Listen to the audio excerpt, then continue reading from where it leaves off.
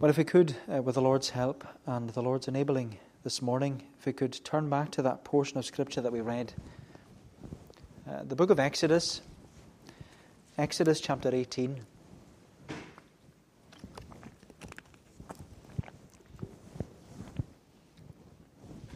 Exodus chapter 18. And we're going to look at the whole chapter, but if we read again at verse 17. Exodus chapter 18 at verse 17. Moses' father-in-law, that's Jethro, said to him, that is Moses, "What you are doing is not good. You and the people with you will certainly wear yourselves out, for the thing is too heavy for you. You're not able to do it alone. Now obey my voice. I will give you advice, and God be with you. You shall represent the people before God and bring their cases to God. And you shall warn them about the statutes and the laws and make them know the way in which they must walk and what they must do." And so on.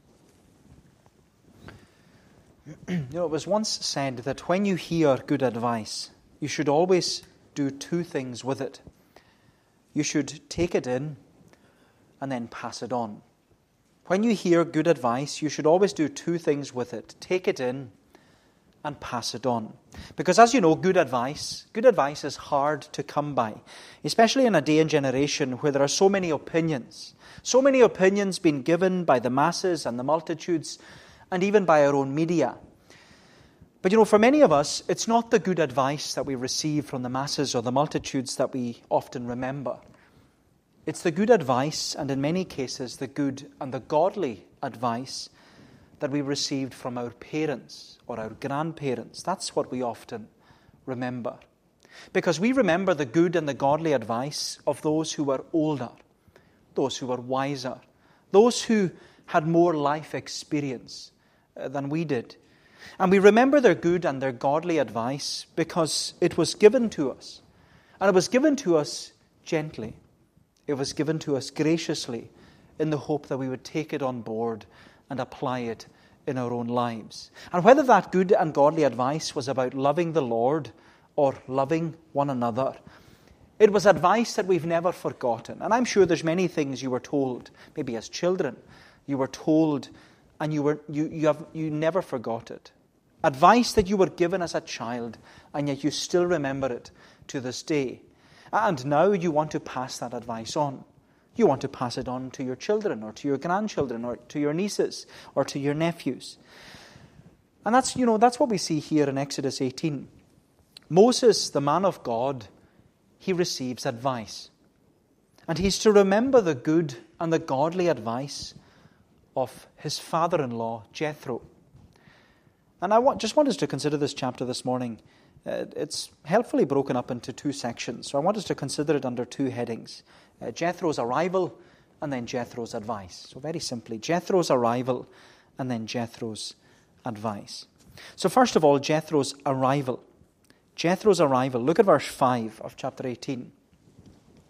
We're told there that Jethro, Moses' father-in-law, came with his sons and his wife, boys and girls. His wife was called Zipporah. He came with his sons and his wife to Moses in the wilderness, where he was encamped at the mountain of God.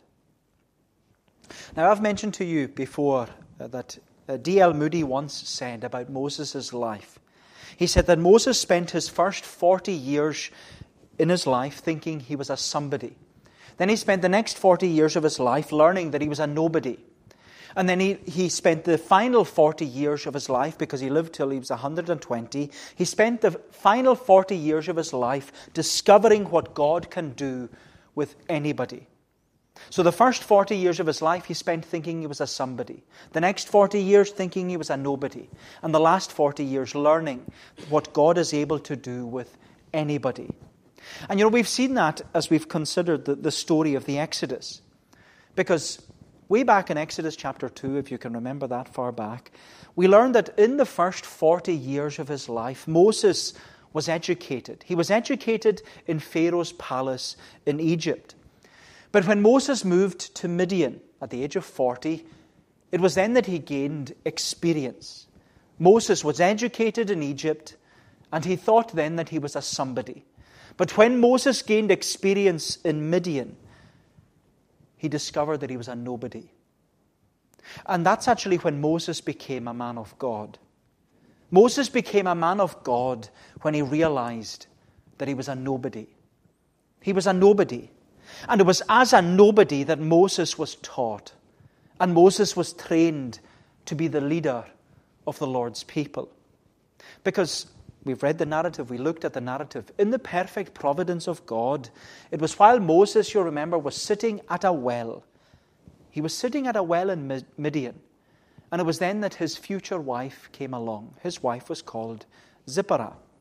And as we read in the narrative, together, Moses and Zipporah, they had two sons with two specific names. The first son, as we read, was called Gershom, which means sojourner. That's what the children of Israel were. They were sojourners.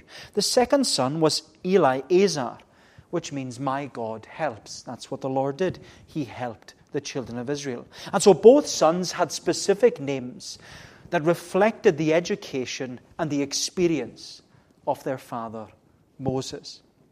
Because for 40 years, Moses served his father-in-law. He served this man, Jethro, that reappears in chapter 18. He served Jethro, his father-in-law, as a shepherd by looking after Jethro's flock in the fields of Midian. And that education, that experience that Moses had for 40 years as a nobody, that's what prepared and primed Moses to serve the Lord, to serve his heavenly Father as the shepherd of Israel. Because it was Moses who was to look after the flock of Israel. He was to lead the people of Israel out of Egypt and on towards the promised land. And you look at Moses' life. 40 years thinking he was a somebody, 40 years realizing he was a nobody, and 40 years working out that God is able to do anything with anybody.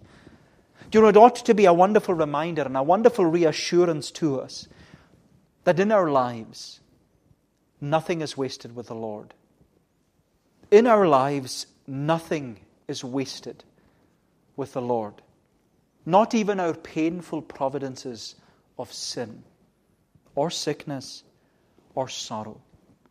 None of it. None of it is wasted with the Lord, because like it was for Moses, the Lord always uses our education and He uses our experiences for His glory. The Lord uses our education and our experiences for His glory. But the thing is, as Christians, we should be wanting and willing to serve the Lord and seek His glory in our congregation and in our community. Because like Moses, we've been saved to serve. We've been saved to serve. Therefore, we should be wanting and willing to serve the Lord and seek His glory in our congregation and in our community. But what I find fascinating is that even as a servant of the Lord, Moses put his family first. Very interesting thing that happens in this chapter. As a servant of the Lord, Moses put his family first. Because when you read the opening verses of the narrative, in order to protect and to preserve his family, to protect his wife Zipporah and his children, Gershom and Eleazar, in order to protect them, Moses left them behind in Midian. He left them behind with his father-in-law, Jethro. He kept them away from all the dangers and the difficulties that were in Egypt. So when Moses went off to rescue and redeem, or help rescue and redeem the children of Israel out of Egypt, he left his family. He put his family first because he knew that they were a gift from God. He put his family first. It's very interesting. And reading it reminded me of what we were often taught as students in the Free Church College. We were taught that as a minister, you are a Christian first and foremost. So I'm a Christian first and foremost. Then we were taught, if you're blessed to be married, you're a husband. If you're blessed to have children, you're a father. And then you're a minister. You're a Christian, a husband, a father, and then a minister. And that order, for any minister, that order is very difficult to maintain. But what we see here in the passage, it's mandatory. The order is important because, as we see with Moses, faith in your family is foremost. Faith in your family is foremost. Because on Jethro's arrival, Moses was not only reunited with his beloved wife, his wife that he'd been married to for about 40 years, and also his family, his children. But on Jethro's arrival, the first thing we're told is that Moses reports the redemption of the Israelites to Jethro. So the first thing Moses did when Jethro arrived was that he takes Jethro into his tent. And Moses speaks to Jethro privately and personally. And it's important to note because it says there in verse 8, if you read verse 7 actually, Moses went out to meet his father-in-law and bowed down and kissed him. And they asked each other of their welfare and went into the tent. Then Moses told his father-in-law all that the Lord had done to Pharaoh and the Egyptians for Israel's sake, all the hardship that had come upon them in the way, and how the Lord had delivered them.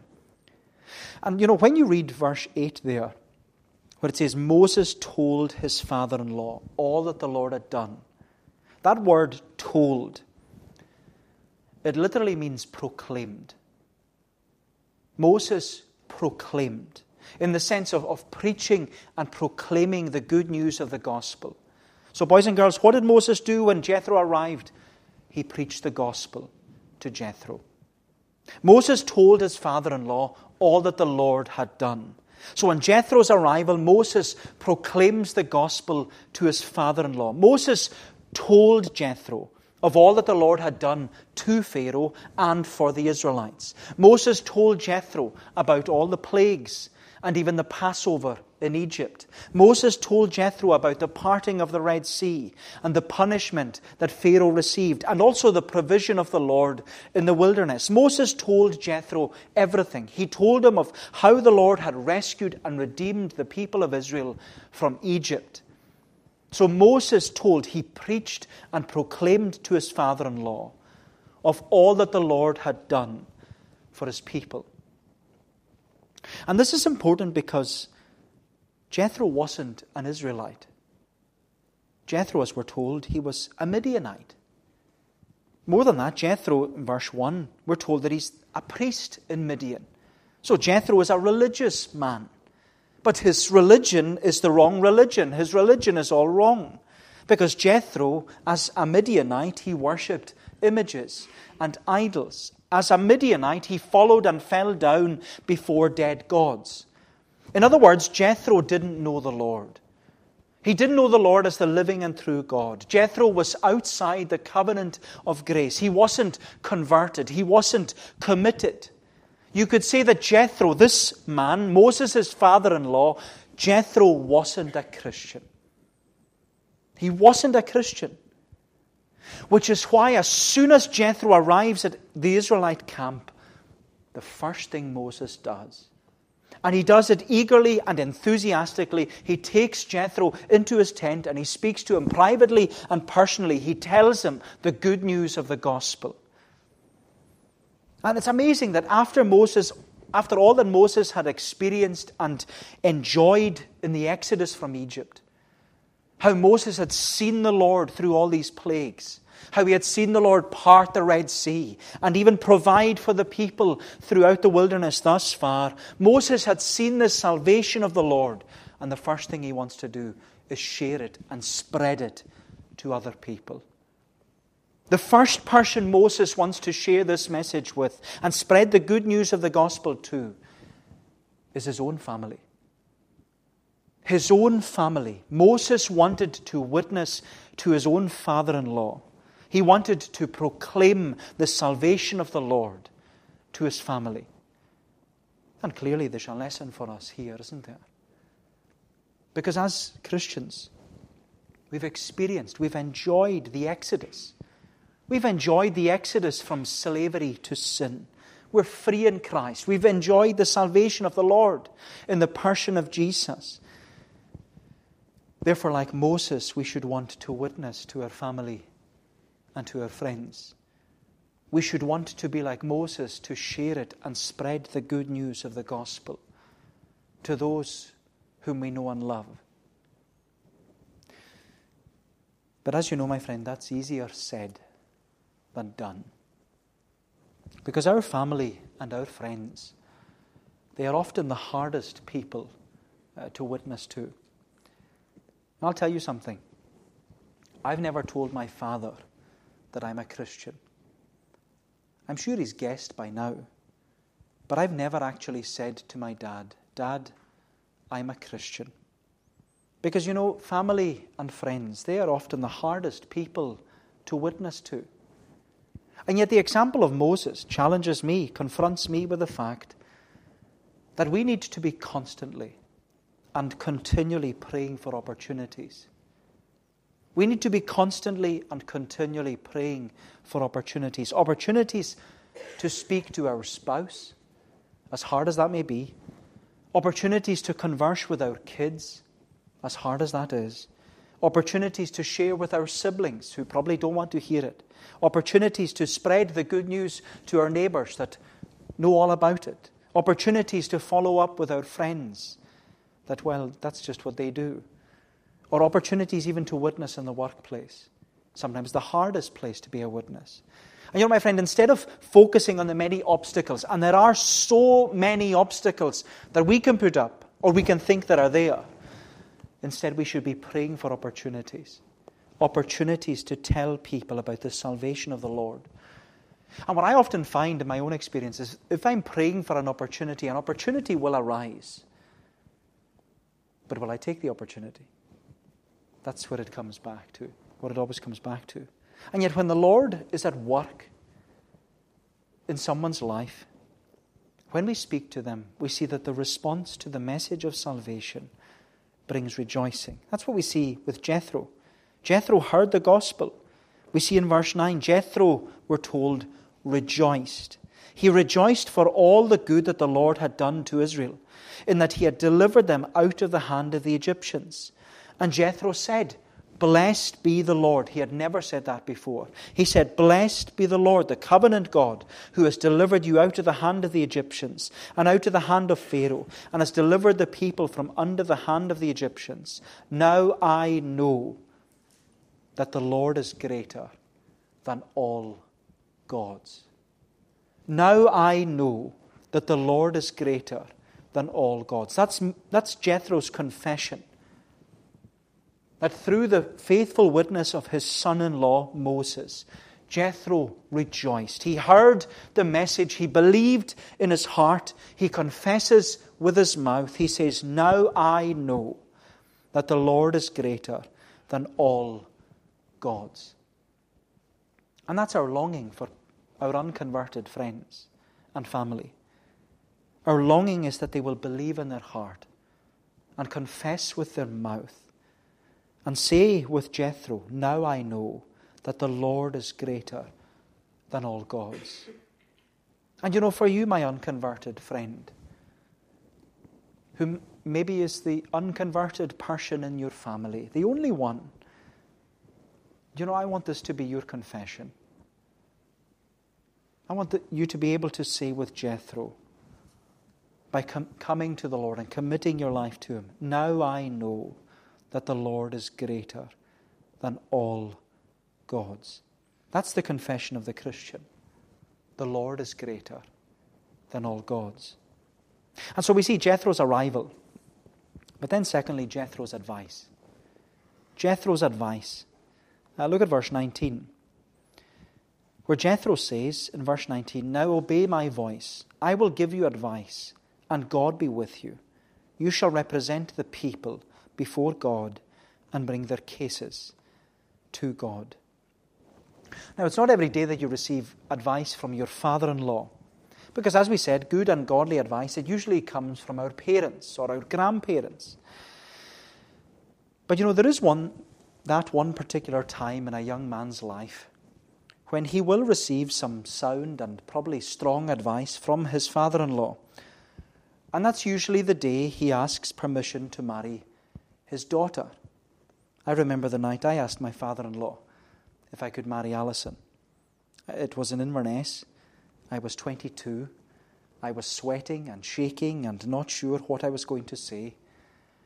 And yet, thankfully, Kenny made it very easy for me. And I'm sure Moses had a similar experience with Jethro when he was asking for Zipporah's hand in marriage. But the good and godly advice that Moses was going to receive from his newly converted father-in-law, it was going to be good and godly advice that would strengthen and support Moses for the next 40 years of service to the Lord. This good and godly advice was going to help Moses as the anybody who can serve the Lord. He thought he was a somebody. He realized he was a nobody. But now he's realizing what the Lord is able to do with anybody. Because we're told in verse 13, the next day Moses sat to judge the people. And the people stood around Moses from morning till evening. Now when it says Moses sat to judge the people, it's not that Moses was making a judgment on the people. It's that Moses himself was giving advice to the people. Moses was meeting with all the people of Israel. They were coming to him, and he was hearing all their cares and all their concerns and even all their complaints. I suppose you could say it was like an MP's surgery, where you can go to your local MP or your local MSP and you can discuss or debate some of the cares and the concerns or the complaints that you might have. But the thing about Moses was that he wasn't an MP over a small constituency. Moses was the leader now of a small country. Moses was the leader over nearly 3 million people, which is half the population of Scotland. Moses was the leader over a small nation. And as a nation, they would come to Moses with all their cares, all their concerns, and even all their complaints. And they would bring it all to Moses. But the problem was, when they would come to Moses, the people would be waiting around from morning till evening. They'd be waiting around to speak to Moses. But they couldn't speak to him because there were so many people there. And needless to say, being the leader of a country or even a congregation, it isn't an easy task. But because Moses was the only one dealing with the people and making decisions for the people, the process was painfully slow. The procedure for Moses was exhausting, and the patience of the people was wearing thin. So on the whole, what Moses was doing, it wasn't beneficial. It wasn't a blessing to anyone, especially to Moses. Because it was in fact sucking the life out of Moses, to the point that Moses was becoming exhausted. He was running out of energy. And even if we were to consider the previous chapter, chapter 17, we saw there in chapter 17 that Moses was at breaking point. He was at breaking point because the Israelites were constantly complaining. They were grumbling and groaning against God. They were muttering and moaning against Moses. And Moses was at breaking point. In chapter 17, the Israelites were asking, Moses was saying to the Israelites, why do you quarrel with me? Why do you test the Lord? And so in chapter 17, Moses is at breaking point. You come to chapter 18, Moses is on the brink of burnout. He's on the brink of burnout. So Moses, he's not only at breaking point, he's now also on the brink of burnout. And you look at Moses, and I was reminded, a man who's on the brink of burnout. Just as my good friend J.C. Ryle would say, even the best of men are only men at best. Even the best of men are only men at best. And the one who could see it best was Jethro, Moses' father-in-law. And he comes to his son-in-law, and he could see that his son-in-law Moses was at breaking point. He could see that his son-in-law was on the brink of burnout. He could see that there was something wrong. Moses was at breaking point and on the brink of burnout. There's a book that came out recently, or a number of years ago. It was written by an English pastor and preacher called Christopher Ash. And the book is called Zeal Without Burnout. Zeal Without Burnout. It's a very personal and practical book about the perils and the pitfalls of reaching breaking point and also burnout in the ministry. And I'd encourage everyone to read it. It's not just for ministers. It's for everyone to be reminded, whether you're a minister or not, it's a book that reminds us to watch what we're doing when we're serving the Lord in ministry. It's called Zeal Without Burnout. And just to give you a flavour of the book, the blurb at the back of the book, it says thousands. Thousands of people leave Christian ministry every month. They've not lost their love for Christ or their desire to serve Him, but for one reason or another, they are exhausted and simply cannot carry on. And that applies not only to ministers, but Sunday school teachers, youth fellowship leaders, all these different ministries that go on. And this advice, this good and godly advice of Jethro, it's important for Christian ministry. Because we read there in verse 17, we read, Moses' father-in-law said to Moses, "What you are doing is not good. You and the people with you will certainly wear yourselves out, for the thing is too heavy for you. You're not able to do it alone. Now obey my voice, I will give you advice, and God be with you. You shall represent the people before God and bring their cases to God, and you shall warn them about the statutes and the laws and make them know the way in which they must walk and what they must do. Moreover, look for able men from all the people, men who fear God, who are trustworthy and hate a bribe, and place such men over the people as chiefs of thousands, of hundreds, of fifties, and of tens, and let them judge the people at all times. Every great matter they shall bring to you, but every small matter they shall decide themselves, so it will be easier for you, and they will bear the burden with you." And it's interesting, isn't it? Moses was at breaking point. He was on the brink of burnout. And he was doing it while trying to give good and godly advice. And yet he himself now has to take advice, which for a leader is never easy, but it's necessary. Jethro's good and godly advice was very simple. Moses, spread the load of serving the Lord. Moses, share and spread the load of serving the Lord. And Moses, he had shared and spread the gospel with his father-in-law Jethro. But now Jethro's good and godly advice was very simple. Share and spread the load of serving the Lord. Moses, you need to delegate.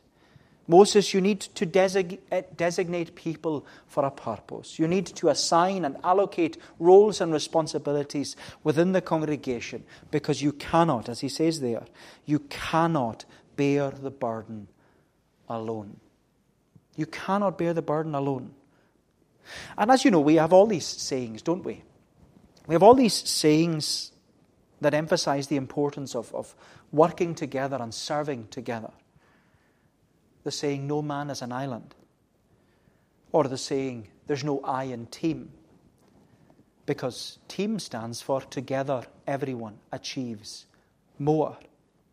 We're all familiar with the saying, many hands make light work. Even Bob the Builder, boys and girls, I'm sure you remember Bob the Builder. He said that we all need to be working together to get the job done. We all need to be working together to get the job done. And that's not only applicable to the congregation in Israel, it's also applicable to us as a congregation in Barvis. Because the good and godly advice of God's Word this morning is simply share and spread the load of serving the Lord.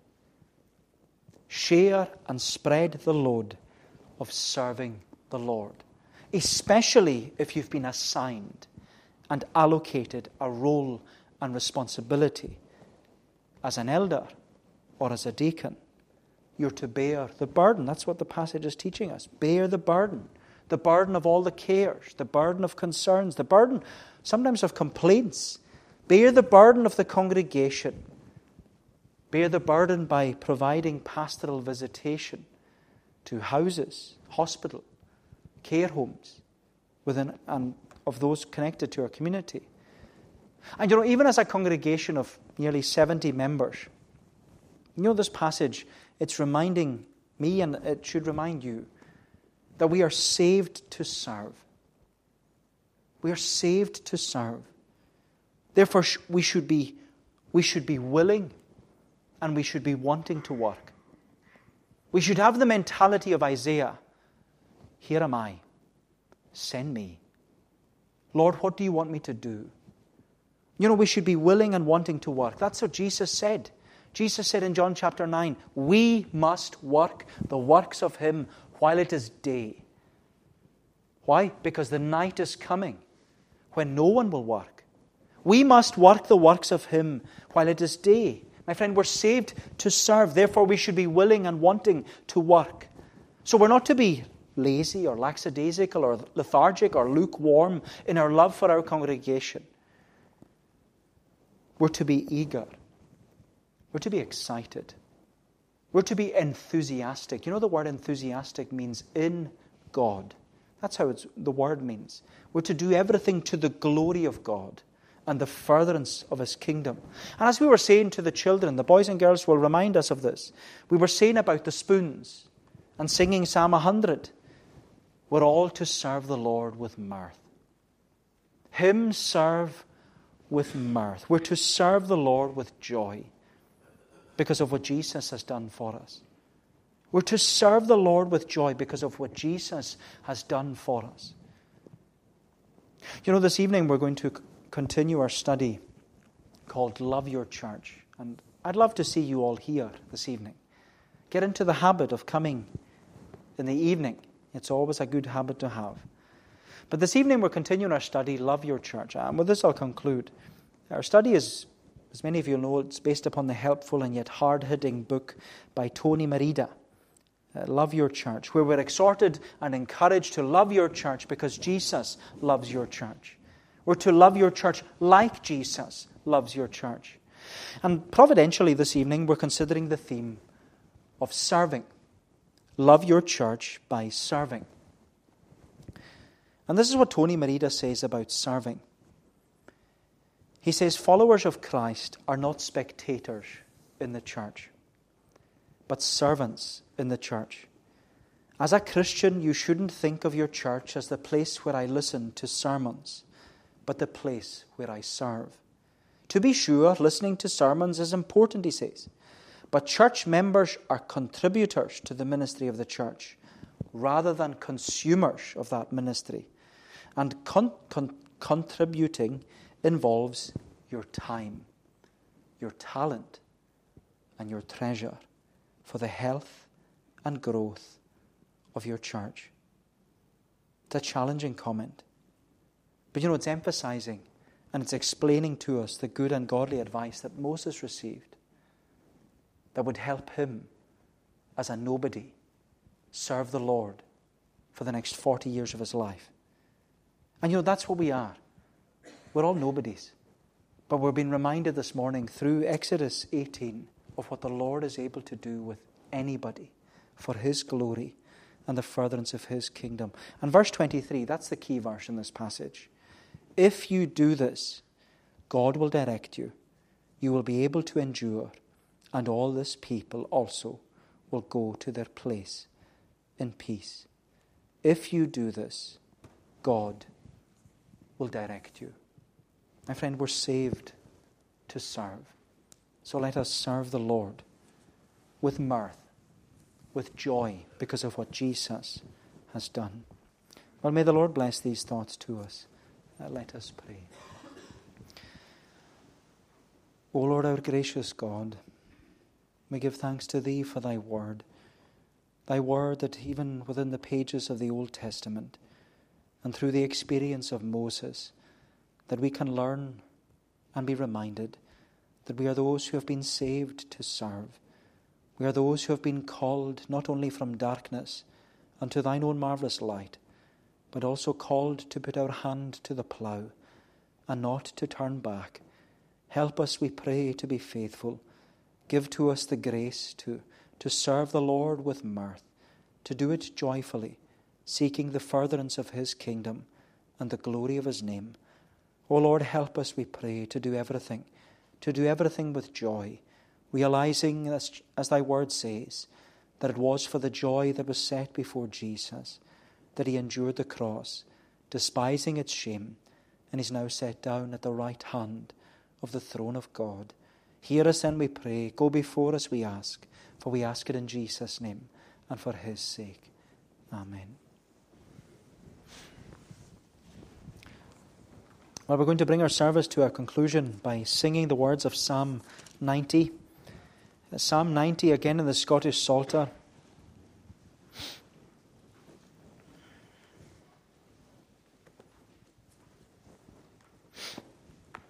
Psalm 90, it's on page 350. Before we sing the psalm, I'll ask the questions. So if you get these right, there's chocolate at the door. If you get them wrong, no chocolate. Okay? Question 1. What was the name of Moses' wife? Zipporah. Oh, quick answers today. Desperate for the chocolate. Okay. What did Moses do when Jethro arrived? He preached the gospel. Yeah, well done. What advice did Jethro give to Moses? Share and spread the load of serving the Lord.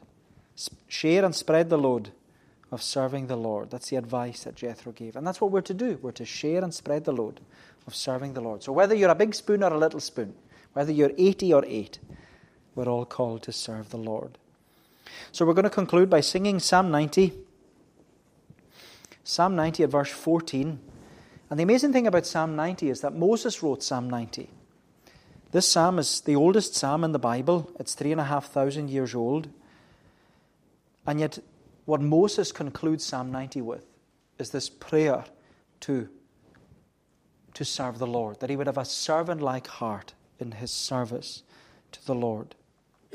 He says in verse 16, O let thy work and power appear, thy servant's face before, and show unto thy children dear thy glory evermore. And let the beauty of the Lord our God be us upon, our handiworks establish thou, establish them, each one. So we're singing Psalm 90 from verse 14 down to the end of the psalm, and we'll stand to sing, if you're able, to God's praise. Oh, with thy tender mercies, Lord, us early satisfy, so we rejoice, shall all our days, and still be glad in thee, according as the days have been, wherein we grief have had, and years wherein we ill have seen. O do thou make us glad. O let thy work and power appear, thy servants face before, and show unto their children dear thy glory evermore. And let the beauty of the Lord our God be us upon, our handiworks establish thou, establish them